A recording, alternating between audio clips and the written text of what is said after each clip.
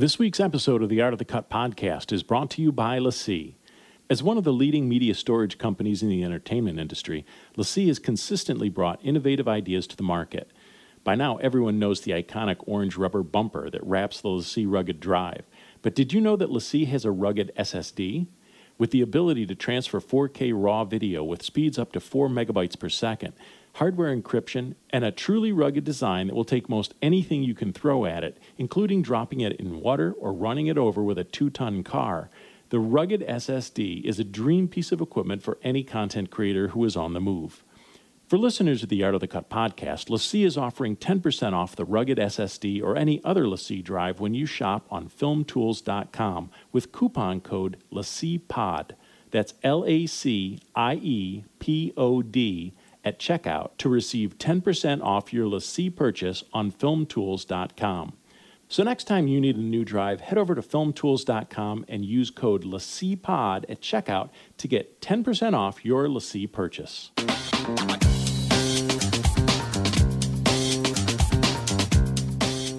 Hello and welcome to the Art of the Cut podcast. I'm Steve Hullfish. I'm a feature film editor and discuss the art and craft of film editing with my colleagues in film and TV.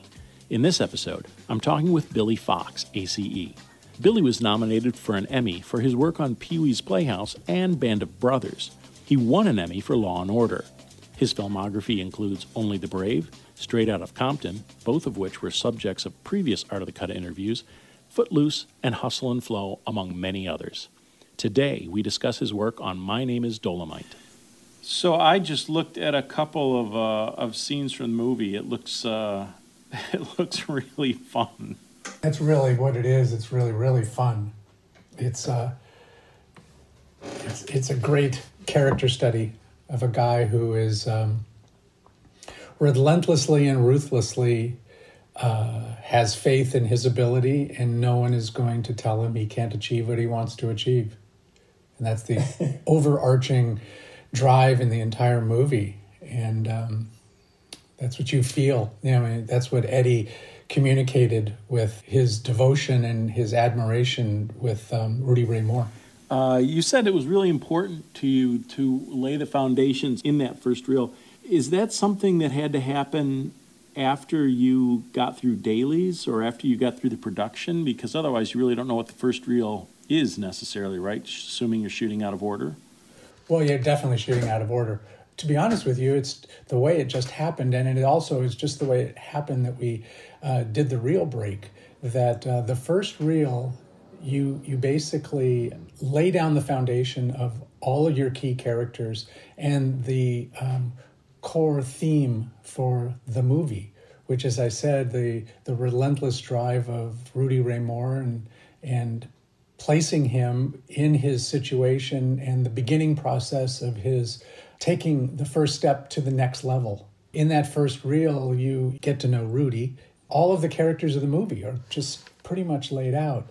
It's something I've always admired in a Pixar movie, that most of them at least do this very, very well. They lay the foundation of the entire movie in that first 20 minutes.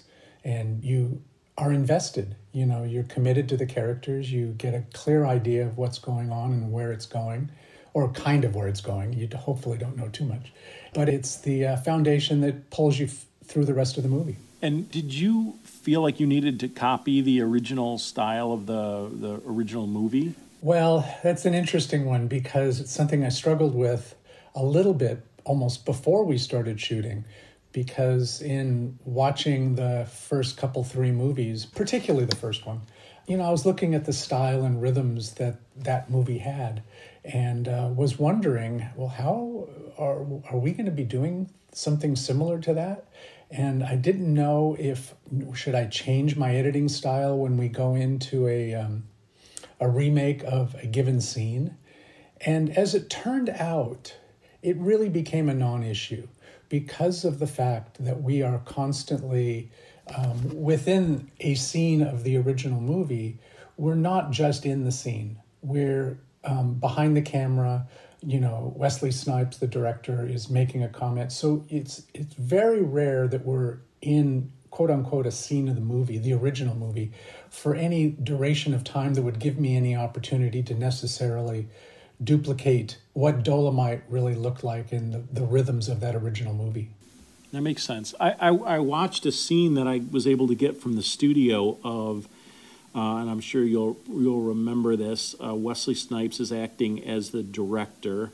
He's sitting, in front of a camera filming an FBI bust as they surround Dolemite, and they open up the trunk, and he's got drugs in the trunk, and then there's a fight. And you clearly have to leave it where you see how bad the fight is. Otherwise, you would, your goal as an editor would be, how can I cut this so that it looks like a real fight? But you kind of had to show that it wasn't a good fight.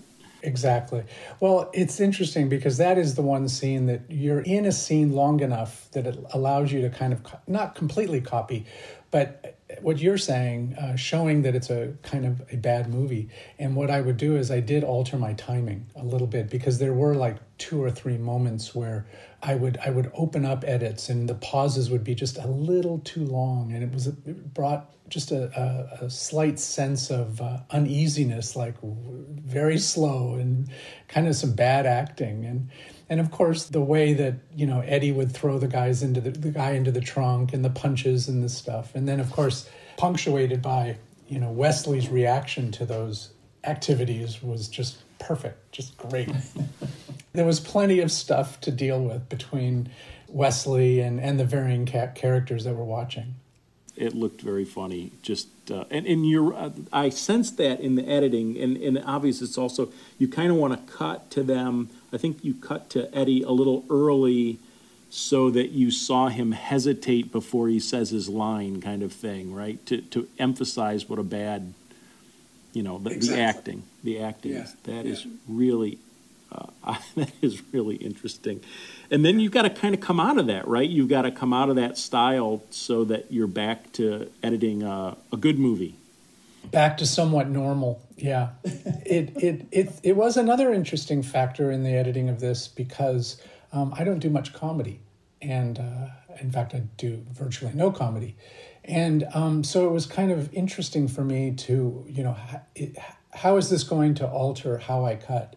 And what I kind of discovered in getting into the story and getting into the rhythms of, the Dolemite character and this story, is that it's, as I viewed it, it's not a comedy. It's a drama, or one could say a lowercase dramedy, about funny people and funny things happen. So the bottom line is, I really didn't have to shift how I'm editing or how I necessarily function. It's pretty much the same. A little bit, but not night and day. Right now, with Craig, we're doing Eddie's next movie. We're doing Coming to America. And that's much more of a pure comedy. And that's definitely a different style. And so that's taking me to a different rhythm and a different way of looking at things. Now, you've worked with some pretty strong personalities in front of the camera before. Does it change things anyway? How is it working with Eddie Murphy? And was there anything different about that kind of process or character? Well, it's interesting because I've always admired Eddie and admired all of his movies, and I just love his character and his humor and this and that. But I didn't really know, what does he like to work with, or at least on my side, because I don't really have to deal with him at all. But I was thoroughly impressed. He is an amazing professional who totally knows his lines and his timing, and makes an editor's life very wonderful because his performances are very distinct, and to jump from performance to performance is relatively easy. Even if he makes variations on a performance, he's very impressive. And I found that, in fact, he's so impressive that he raises the bar for all of the other actors, because they've got to come up to him. And he's Eddie Murphy because he is Eddie Murphy, and he justifies it. The last time we talked, I believe, just to kind of jump around a little bit, I hate to do this to you, but you were on a film that was cutting in premiere. Tell me a little bit about the technical aspect of this movie and NLE you were on, and why that decision was made. The one behind this, Only the Brave, was my first one on Adobe Premiere. And we were the first show to be on their new shared project at the time. I just felt very comfortable with Premiere. did Only the Brave with it. Now I've done Dolemite, and I've moved over to Coming to America on Premiere. It's just, I like the interface. I like the visual interface, the actual editing interface. The sound is very strong. For me, at least, it's a very comfortable NLE. I enjoy it. I enjoy Avid. I enjoy Final Cut. They're all different. They all have their different flavors and advantages and disadvantages. But each project I look at what's needed for that project. And, this one seemed to fit very nicely for another Premiere project. And it's been, we're halfway through shooting, a little beyond half. It's been great. We're having a great time. How are you dealing with media? Were you cutting?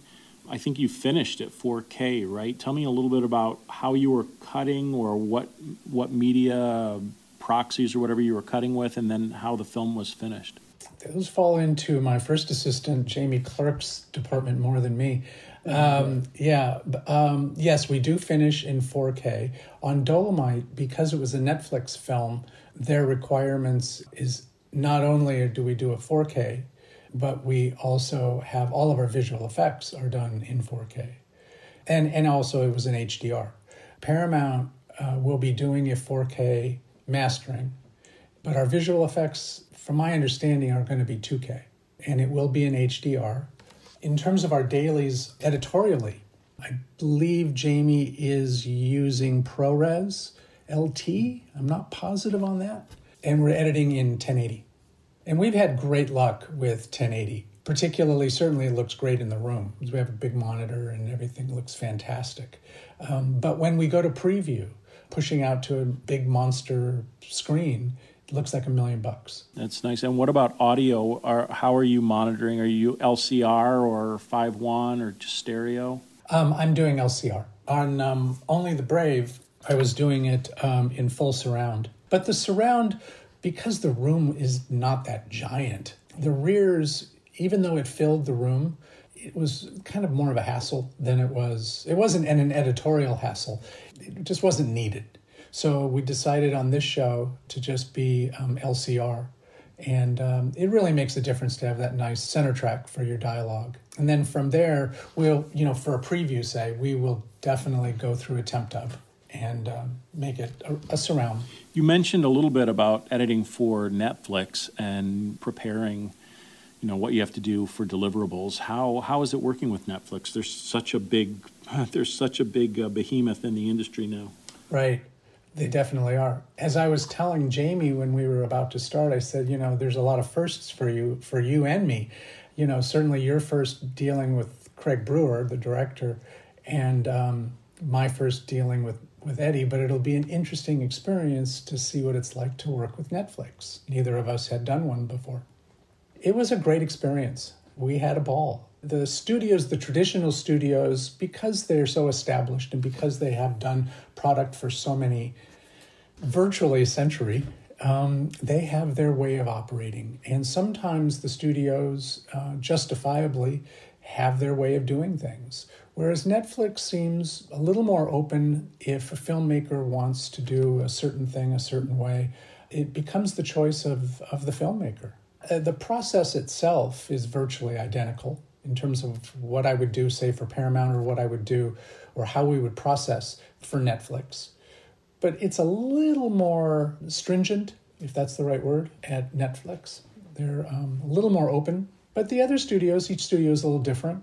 It depends. Depends on where you're doing it. This is a director that you've worked with before on Footloose, correct? Yes. This is our, Dolemite is our fourth movie, and then Coming to America is our fifth. Wow. Talk to me about this longer-term collaboration with this director, and how did that start, and is it nice to kind of be back in the saddle with this guy that you've done multiple projects with? Well, it is definitely great to be back in the saddle. Craig and I have worked together for over 15 years. Basically, I received a phone call from John Singleton, and he was producing a film called Hustle and Flow. And I had been recommended to John by a dear friend by the name of Paul Hall. So John decided to call me and said, "Are you interested in doing this film?" And I went, well, yeah, I think it would be great. And they sent me a script. They had already started shooting. I flew to Memphis and met Craig. We've been working together ever since. Craig is a really interesting guy. He's very sweet, very even-tempered, humblingly bright. His writing is beyond spot on. He's very clear with his vision. I mean, he knows what he wants and he knows how he wants to do it. I think, fortunately, because we don't really talk a lot, particularly during shooting, I just started editing, and I don't even know if he liked what I did or not, because he really wouldn't make much comment. When we're shooting, I don't even send him scenes. I send him scenes occasionally. Sometimes he looks at some of them. More times than not, I think that Craig has a supreme confidence in what he wants, and he knows what he shot. He doesn't necessarily need to look at a cut to know that it's all there. Very rarely do I ever call him and say, I'm missing something that I need you to pick up a shot. Just this side of never happens. It did happen once in Dolemite where I did call him and I said, I need a particular shot. And he goes, I'm not sure you need it. It's okay. And then when we were in editing, it did come up. And he goes, oh, I guess I should have shot that, shouldn't I? And I went, well, we'll be okay. No one will know the difference. But that's like the only time it's ever happened. And in Coming to America, at least so far, we're shooting a lot of film. And the coverage is there. The coverage is very solid, astoundingly solid. But he's great to work with. And then when we move into the edit room and then we're, joined at the hip, he's a delight to work with. We work, we have great conversation. We don't really argue much about stuff. We sometimes will have differences of opinion, but it's not that big of a deal. And we kind of move around it. Sometimes he listens to me, and more times than not, if Craig wants it, then that's, of course, what we'll do. It's a very, very comfortable relationship, just like you said. Tell me about that collaboration. You said you're joined at the hip. Is he really sitting in with you so much of the day, or is he kind of dropping in, taking a look at stuff, giving you some notes, giving you some time to work? How does that relationship work? Well, on the other 3 movies with Hustle and Flow, Black Snake Moan, and Footloose, we edited actually right here on the desk that I'm sitting at right now at my house. When we were in Director's Cut and beyond, he would come in every morning about 10-ish, and we would start working. And we would work till, 9 o'clock, 10 o'clock at night. And yes, he would be with me pretty much the whole day, with very few exceptions. On Dolemite, it was a little teeny different for the first time because he was one of the producers and directors for the show Empire. So he would come over, we would spend a number of hours together, and then he would either peel over to Empire for half the day or be gone for the entire day. But that worked out fine because I would have notes. I certainly had things I needed to do. We just kept the machine running. So it became a new animal. I think that on Coming to America, I'm sure he will be more back because there isn't an Empire this year for him. I'm sure he'll be in the edit room back to the old way and be there pretty much the entire time. What was the schedule like? When did you guys go into production on Dolemite, and when did you get into your director's cut? And then I'm assuming you wrapped up fairly recently. No, we didn't actually. Let's see if I can remember all this. We started a year ago, June, shot through the summer. We went into director's cut. I want to say we've almost finished the director's cut before Christmas, or no, it was just slightly after. Then we went into previews. We had 2 previews. We got 90s, 93 and a 97 or something. And then we locked it up, and then we mixed, and we actually finished Dolemite. The end of the mix was end of March. So the film was finished, 6 months ago, 5 months ago. And this next one is a similar schedule.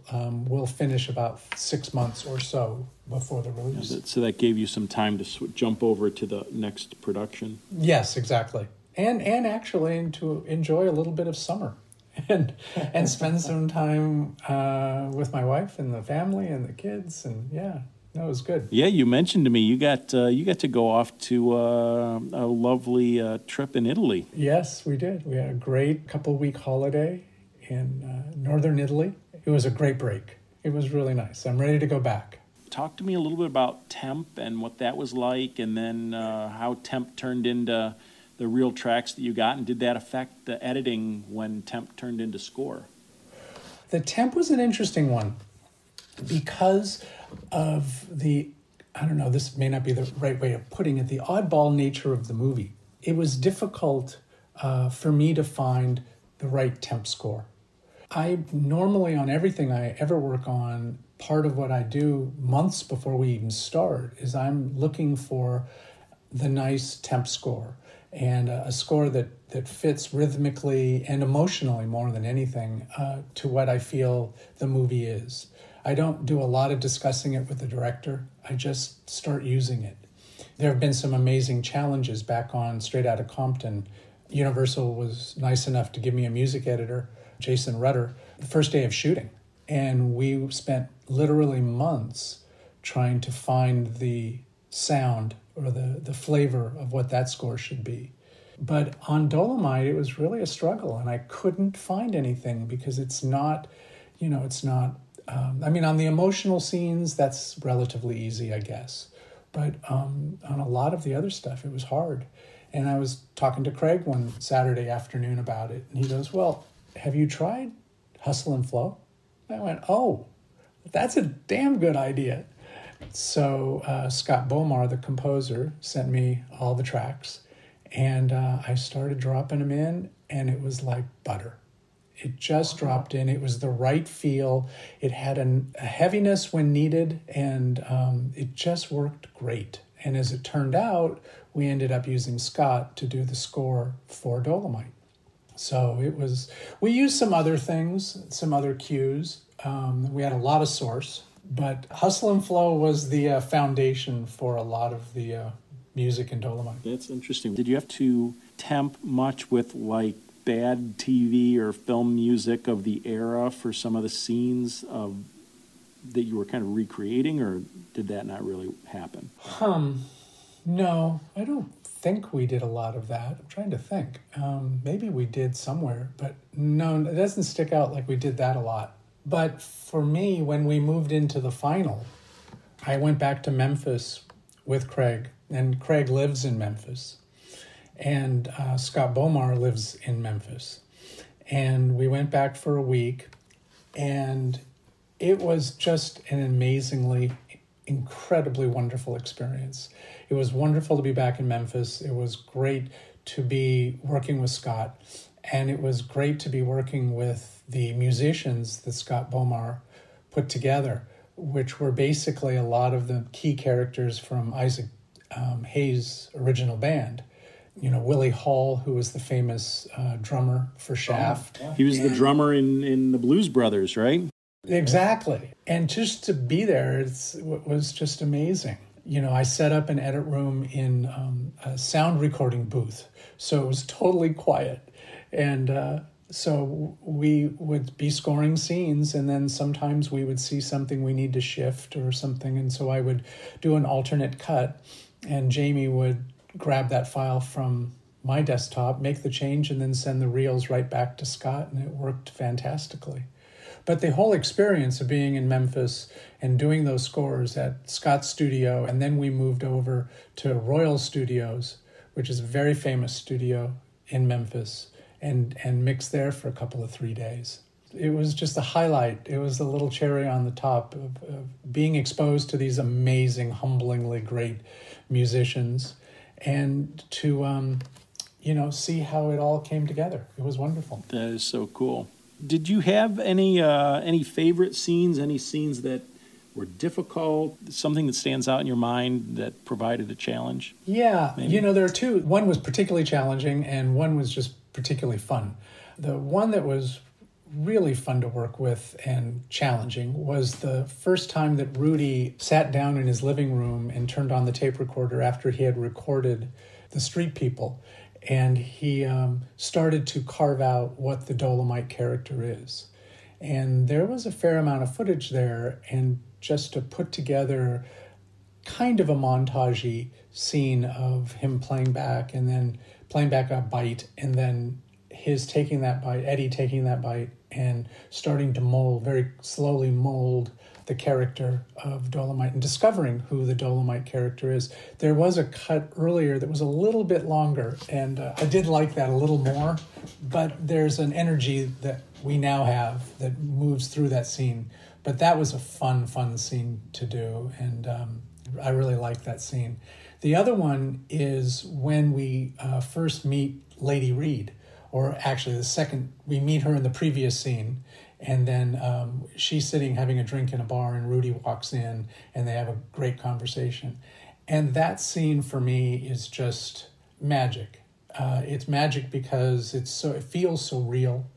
And the characters, the two of them, you really feel like they're getting to know each other. You know, she's not wanting to show her cards and not showing who she is. And then slowly during the arc of the scene, she starts to expose herself and becomes a little more vulnerable. And also the photography, the DP of the movie is Eric Steelberg. That scene just is wonderful. It just has these wonderful imperfections of a light flash and stuff that's not perfect, and it makes the scene just more human and real. And I love that scene. I always enjoy watching that scene. I like messy. I like within reason. I like, a good moving camera. I like motion. And I don't like it when it's too excessive, but I like, a little light flare that comes in a corner. I don't necessarily like it if, someone's head moves in and moves out, that kind of thing. Sometimes I'll crop that out, or sometimes I'll even do a visual effect to paint it out. But if it's not distracting to the emotion, if it keeps everything moving forward, sometimes something can happen on a side, can even be a light flash, and it will help you pull yourself across to the next cut. It'll motivate the cut to some extent. I've got a couple of other scenes from the studio. Could you comment on this scene, which is Red Fox? Oh, in the record store? An interesting scene because, forgetting the character that comes in the door, the homeless person. Anyway, there was some concern that he may not be good or working out well. So there was a concern, we need to cut this scene fast. And I went, okay, great. And so I cut it and I called him. I said, I think this guy's great. I sent the scene back to Craig and they loved him. Whatever issue was there for whatever reason, and you never really know, at least I don't, what it was, but it all went away. The scene was a little bit of a challenge because you were talking at one point about the improv quality of some of these actors. And he was one of them, and Mike Epps was another one who would improvise a bit. And particularly with that character walking around the record store, but oftentimes saying lines in different places, it was a little bit of a challenge to make it all work. It worked out just fine. And it had great energy. And in fact, his button at the end, and a man named Dolemite, couldn't be more perfect. I mean, that's like the launching of the movie right there. That's where it all kind of kicked in. And so you were talking about improvisation. Was Eddie, and you also mentioned how prepared Eddie was. Was he not doing a lot of improvisation? Eddie does alts. He will do a scene with an alternate ending or an alternate line. Does he improvise? He doesn't improvise a lot. He's pretty true to the script. But along those lines, we're working on a scene for Coming to America, the barbershop scene. And Craig had them in the barbershop before the scripted page just improvise a little 30, 40, well, it's actually about a minute open where they're just talking, where they're just going back and forth. And it's not scripted. And I cut like 3 different versions of it. So I'm not sure which one Craig will like, but it's great. It's really great. No, he doesn't improvise the way some other actors Well, might. not necessarily improvisation. Is there anything to talk about with that specific scene that you can think of? That scene where where Eddie's kind of laying out what he wants him to do and giving him, some key points of where he wants the story to go for Dolemite. Two had a certain challenging quality, certainly when someone's crossing the room and all kinds of somewhat of improvising, but they're kind of playing off of each other. That scene was fun. That scene was just great fun. And I also had a great time because of the photography. The camera motions were so augmenting certain points in a certain way that it helped me a lot. And it should have been a hard scene to cut, and it actually came together pretty easily. You mentioned a story about the Rudy Ray Moore Memorial Theater. Yeah, well, there's a little backstory to that. Craig loves to show the movie to people when we get it into a pretty good shape. And so oftentimes in previous movies, I've got pages of notes I need to get through, and all of a sudden Craig goes, so-and-so's coming by. Can we watch the movie? Okay, sure. And then, of course, I'm shut down for 2.5 hours. And so as they were finishing production, I went to Netflix and I said, is there any way that we can set up a little theater? And they went, sure. So we put in a premiere with a big screen and two nice speakers, or surround speakers actually. And it was absolutely wonderful. So Craig comes in after photography and he goes, oh, this is great. We'll use this all the time. And we did. We used it constantly. But when he walked in, he looks at it and he goes, no, this has got to be a Rudy Ray Moore theater. So with this, Kalila, who was our post-PA, they set off on decorating this in what Rudy called in the movie, even though the line has been extracted, when he's talking about setting up his new studio, he says, I'm going to be moving in here and I want to get a red couch with red carpeting and, a red bed with red bedspread. And I want it to be red on red on red on red. Well, unfortunately, we lost the red on red on red line. But Craig said, I want to make this theater red on red on red on red. So Kalila made, the walls were all of these sparkly, long, red tinsel kind of things that were falling from the sky. And then we had red things all over the place. You walk in this room, it wasn't a very big room. You could only put about 5 people in the room. And it was fantastic. But the bottom line is, oh my God, I'm going to have to go to Paramount and ask for a similar thing because it's going to come up. And can we get a room and just be the theater? Because boy, was it used. Sometimes you would have 3 screenings in a day. And so it was extremely helpful. Basically, you mentioned that sometimes these screenings would take away from the time that you had to edit. Did you have it so that the screening room was playing off of a different system or a shared? Oh, it was a shared. It was like you could do editing in there if you wanted to. It was a full Premiere system. I mean, it was not a full system. It was a full computer with keyboard. So if I had made a change in my room, instantly I could just walk down and look at it in the red on red Rudy Ray Moore Memorial Theater. Did you ever use that theater for yourself? Did it change things for you to watch? I did. I would walk down there when I find it fascinating that I can I'll cut a scene, or let's say I have a reel. I'll work on it, and I'm sitting by myself, and it's fine. If one person is sitting in the room, it feels entirely different. And then the other thing is, if I walk down and look at it in the Rudy Ray Moore Memorial Theater, it just feels different. It's not that I actually go back and change anything per se, but it's a different read. It's very helpful. When we were on Only the Brave, we were mixing at Skywalker. And what they would do is you would mix on one of their dub stages. And when you'd finish a reel, you would just walk down the hall and you would go into the Stag Theater, this giant 300-seat theater, and play back the reel. And I'd go, this is great. I want to do this every time. And then you'd go back into the dub stage and make whatever changes you wanted to make. One of the questions I had about, and we kind of addressed this, but did this bigger than life kind of character that Eddie's playing, did that affect, or how did it affect your approach to the editing or the style of editing? Not really.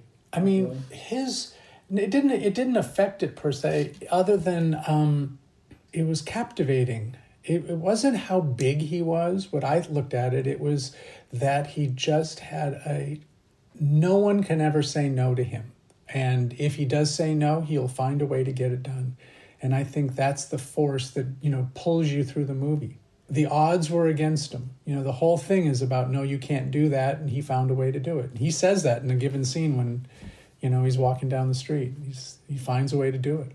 We always discuss as editors that idea that, we're storytellers and that you're always storytelling in editing.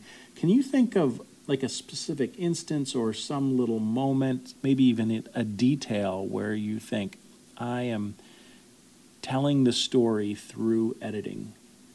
It's so hard because obviously you're doing it all the time and that's your sole job. But well, the first one that kind of pops into my mind is, and particularly in Dolemite, some of the montages. The montages are taking you through a journey of, for example, when he's selling the record, the first time he's selling the record. That's a journey that starts with he's selling it out of his trunk, and it's a journey that all of a sudden he becomes a little more successful, and all of a sudden he's starting to generate some sales. And then all of a sudden he's back on the stage, and because people know of there's a whole story, and I love doing those. And there's the arc and story of that editing is within a dramatic scene, be it the Lady Reed scene with Eddie at the bar.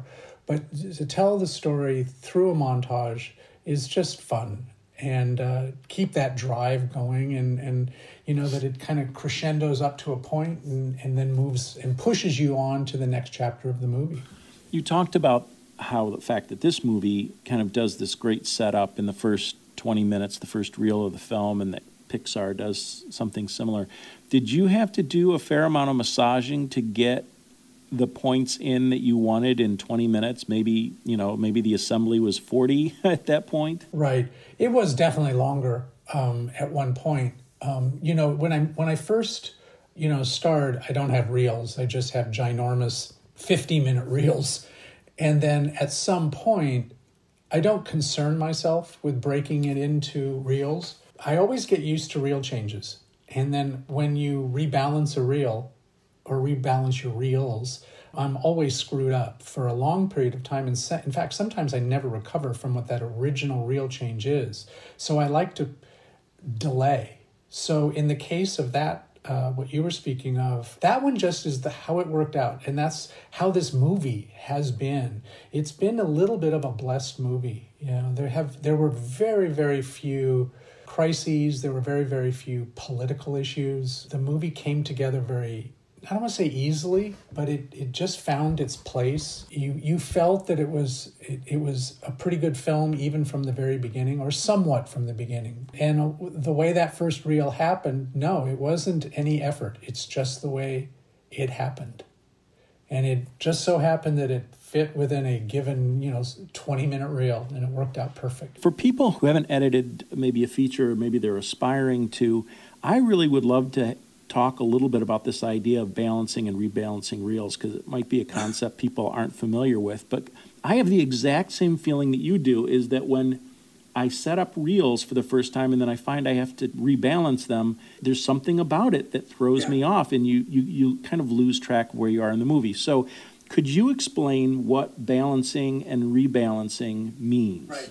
Balancing basically means that it comes from the old film days when you had to build reels that lived within, 2,200 feet, which was about 20 minutes.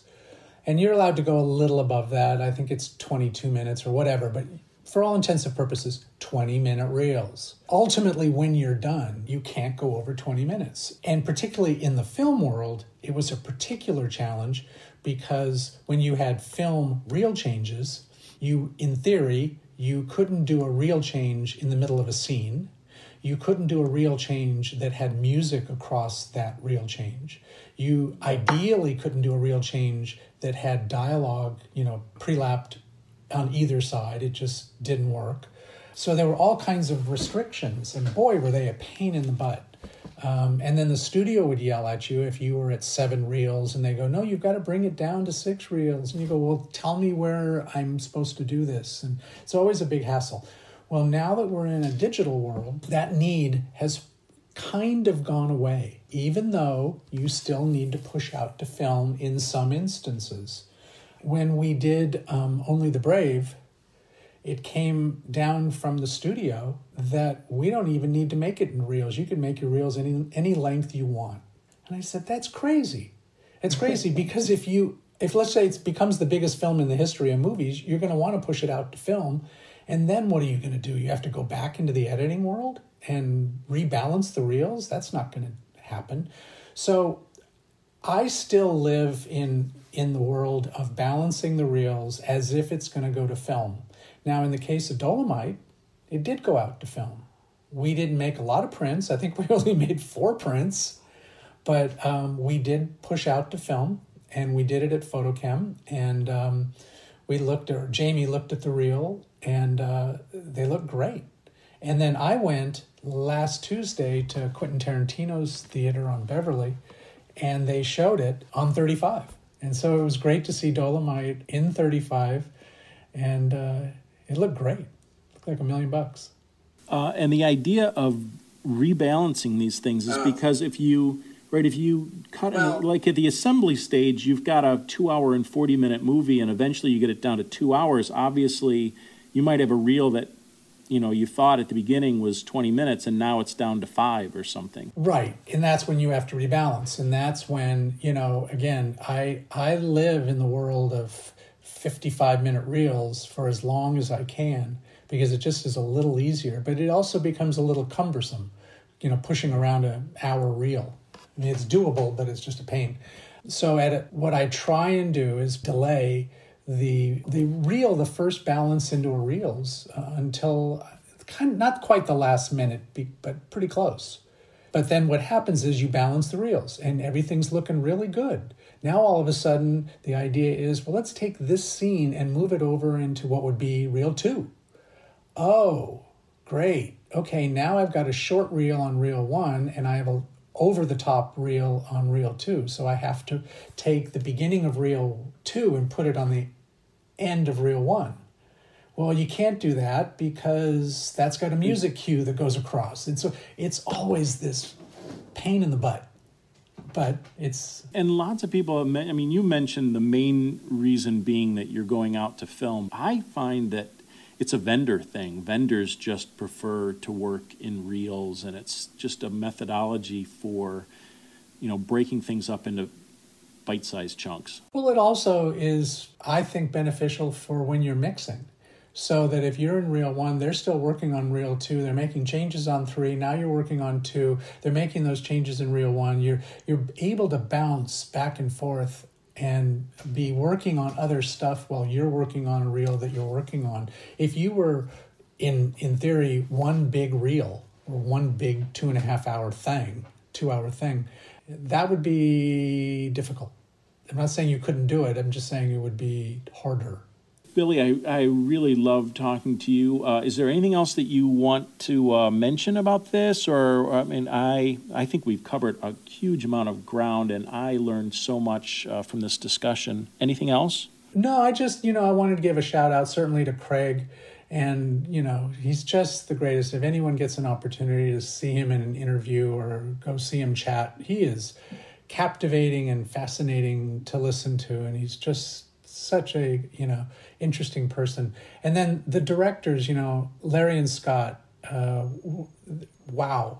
It felt like it was a Craig Brewer movie, but, they did it. And with working with Craig, I think they did a particularly great job. And Scott Bomar is the composer. The 2 producers, John Davis and John Fox, were just supportive and always there for us and really, really solid notes.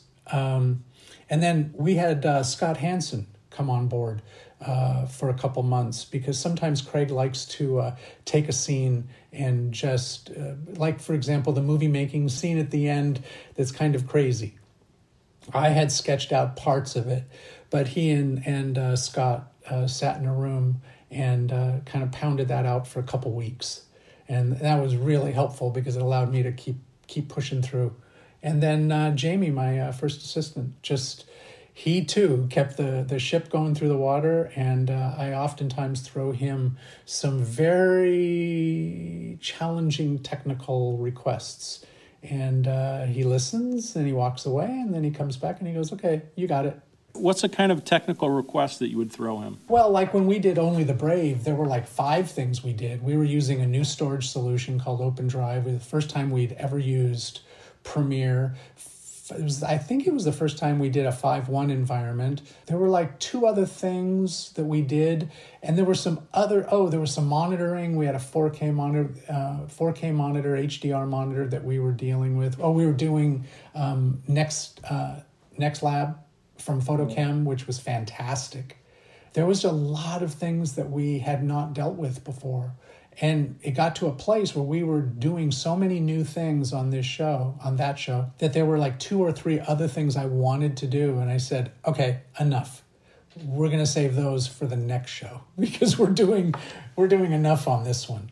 But, Jamie is very talented at looking at those challenges and finding the best way to make them realities. How much of that workflow did you pull over from Only the Brave to this movie? Did you use that same storage solution? I remember talking about that on No, we didn't. We haven't used OpenDrive since, but we have called Coming to America Dolemite 2.0 because we are really, from the camera to where we're doing the DI to virtually everything, is pretty much the same workflow. And that's probably very helpful for both of you guys to just not have to worry about. Yeah, it's been very helpful. I mean, aspects. In that on Dolemite, there were a couple of weeks where, we were still setting up some new things and getting it going. This one, we were pretty much going full speed from day one. It made a big difference. It was very helpful. Billy, I so much enjoyed talking to you. Thank you so much for giving me some time. My pleasure. Thanks so much. Thanks for listening to the Art of the Cut podcast. Also, check out ProVideoCoalition.com for more than 200 interviews with the world's top editors. Thanks again to my guest, Billy Fox, ACE. I'm Steve Hallfish. If this is a podcast that you got something out of, give us a like, leave a comment, and make sure to tell a filmmaking friend.